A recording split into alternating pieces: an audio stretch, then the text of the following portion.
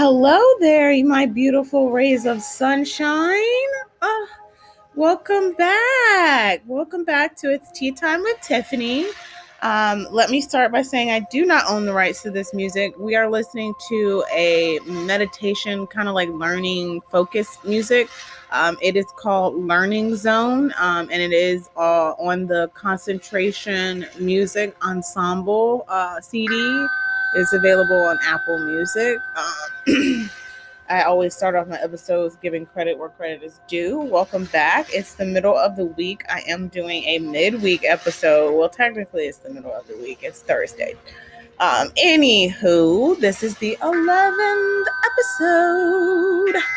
Now, go grab your cup, your mug, your glass, or saucer of tea, or whatever it is you choose to sip on while we chat, and let's chat. Let's spill the tea. Let's spill the tea. Okay. This week, I am actually just sipping on some H2O, some good old agua water to help hydrate my body. It's been a little hot outside lately, so I'm just making sure that I replenish my sweat and my fluid balance is normal. So make sure you get in your daily water intake. Strive for about 4 16-ounce bottles a day. That's the goal. So this episode, we're going into a little more detail into mind-body medicine. And so mind-body medicine is basically using the power of your thoughts and your emotions to influence your physical health. So it's a branch of neuroscience, which I'm a huge neuroscience fan. I love Dr. Joe Dispenza. I love Deepak Chopra. I love, oh my God, it's so many people. Jay Shetty, you name it, I listen to them. It's so many people that I can't even name them all. They're all so amazing.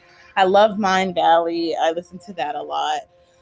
Anywho, this is not what the episode's about, so I'm going to get back on subject. So mind-body medicine focuses on the interactions among the brain, the mind, the body, the behavior, and the powerful ways in which emotional, mental, social, spiritual, and behavioral factors can directly affect your health.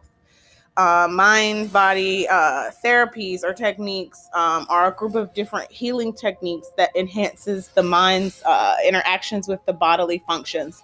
It's kind of like becoming more in touch with your body and what's going on in your body, and basically realizing that your body is a living thing. It's a living entity.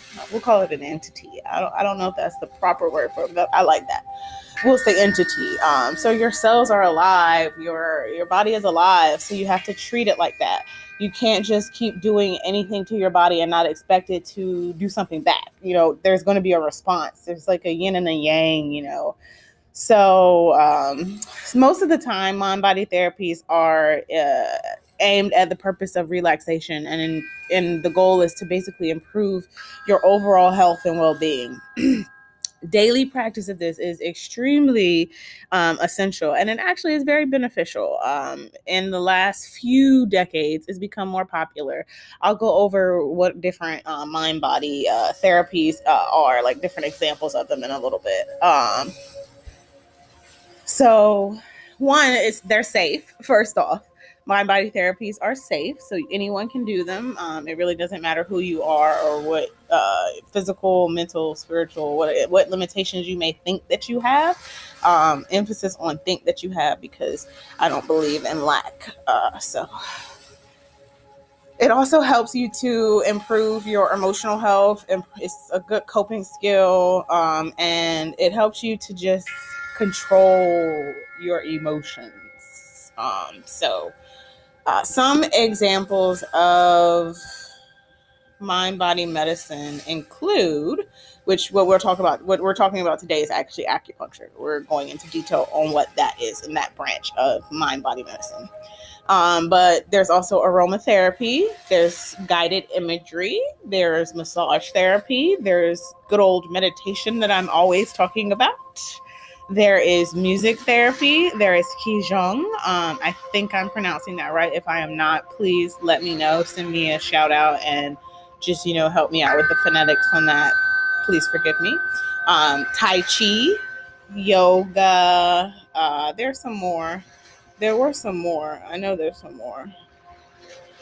But those are quite a few examples of mind-body medicine.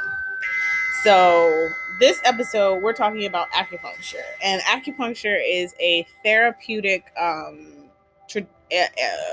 It's a therapeutic experience, or I don't even know what you would call it. You can't call it an activity because it's not an activity. It's a therapeutic service that you receive, or energetic healing. Well, that's what that is. It. It's a energetic healing. It's a type of energetic healing. Very similar, in my opinion. It's all aimed at keeping the body in balance, which is healing the body and keeping us in homeostasis. So acupuncture is traditional Chinese medicine. It basically involves little teeny needles that get inserted at certain points called meridians in the body. And it produces like a heat or a pressure, or sometimes even an electric little shock, so to speak. And then it helps to balance and change the flow of the energy, the meridians. It's used to treat lots of different conditions: chronic pain, PCOS, cancer. I mean, not necessarily cure cancer. I'm not saying that, but it is used to help treat some of the symptoms of cancer. So it's basically explained that balance is complementary extremes of different energy points: the masculine, the feminine, the yin and the yang. They always try to make everything men and women. I don't know. I never really understood that. Anyway, the yin and the yang of the life force, known as qi or chi to some people, and Qi is said to flow through all of the meridians or the pathways of the body, and these are energy flows. So think of the neurological system. That's a really good point. Like the tree of life. I want you to picture the tree of life and how it has so many different ways that the leaves turn and that the branches are, and just different. If you think about the nervous system and the nerve, they branch out in completely different. It's just so beautiful. What is a good kind of a reticular shape or a lacy shape, or I wish I could give you a picture. I'm gonna think of it later. Anywho, but those are the energy flowing areas in your body, and you have them all over your body. And it's 350 meridians, meridian points said to be in the body. So in neuroscience, acupuncture is seen to affect the nerves, the muscles, and the connective tissue. And that's how scientifically they try to associate the benefits that you're receiving. They try to, explain to you what's going on in scientific terms. So it also stimulates blood flow, which triggers activity from the body, and it kind of naturally kills pain and things of that nature. But so acupuncture. I have not gotten acupuncture, actually. You know that? I've never received acupuncture before, but I suppose maybe I should get some acupuncture this week. Maybe that's why I'm doing an episode on acupuncture, because I need to go balance my chi with some acupuncture. I do Reiki, though. I do Reiki every day on myself. I also do Reiki on my animals and my plants and other people in my family. I don't really take on clients or anything like that right now. But if the spirit leads me, then I will. And so that is one of the mind-body techniques or therapies that we are discussing this week. So I really hope you enjoyed learning about acupuncture. I don't know what I'm going to challenge myself to tackle next week, but I am excited to be able to come back and share my knowledge and share some experience. Maybe even tell you about how my acupuncture session went. So we will see how that goes. Until next time, as always, I love you so much, my beautiful rays of sunshine. Lead with love. And maybe someone who has tried acupuncture can reach out to me, and maybe I can put a little segment up on them talking about their experience with acupuncture. Actually, that would be a good idea. I'll interview somebody who's had some acupuncture. So we'll revisit this eventually. Love you. Have a great, great week.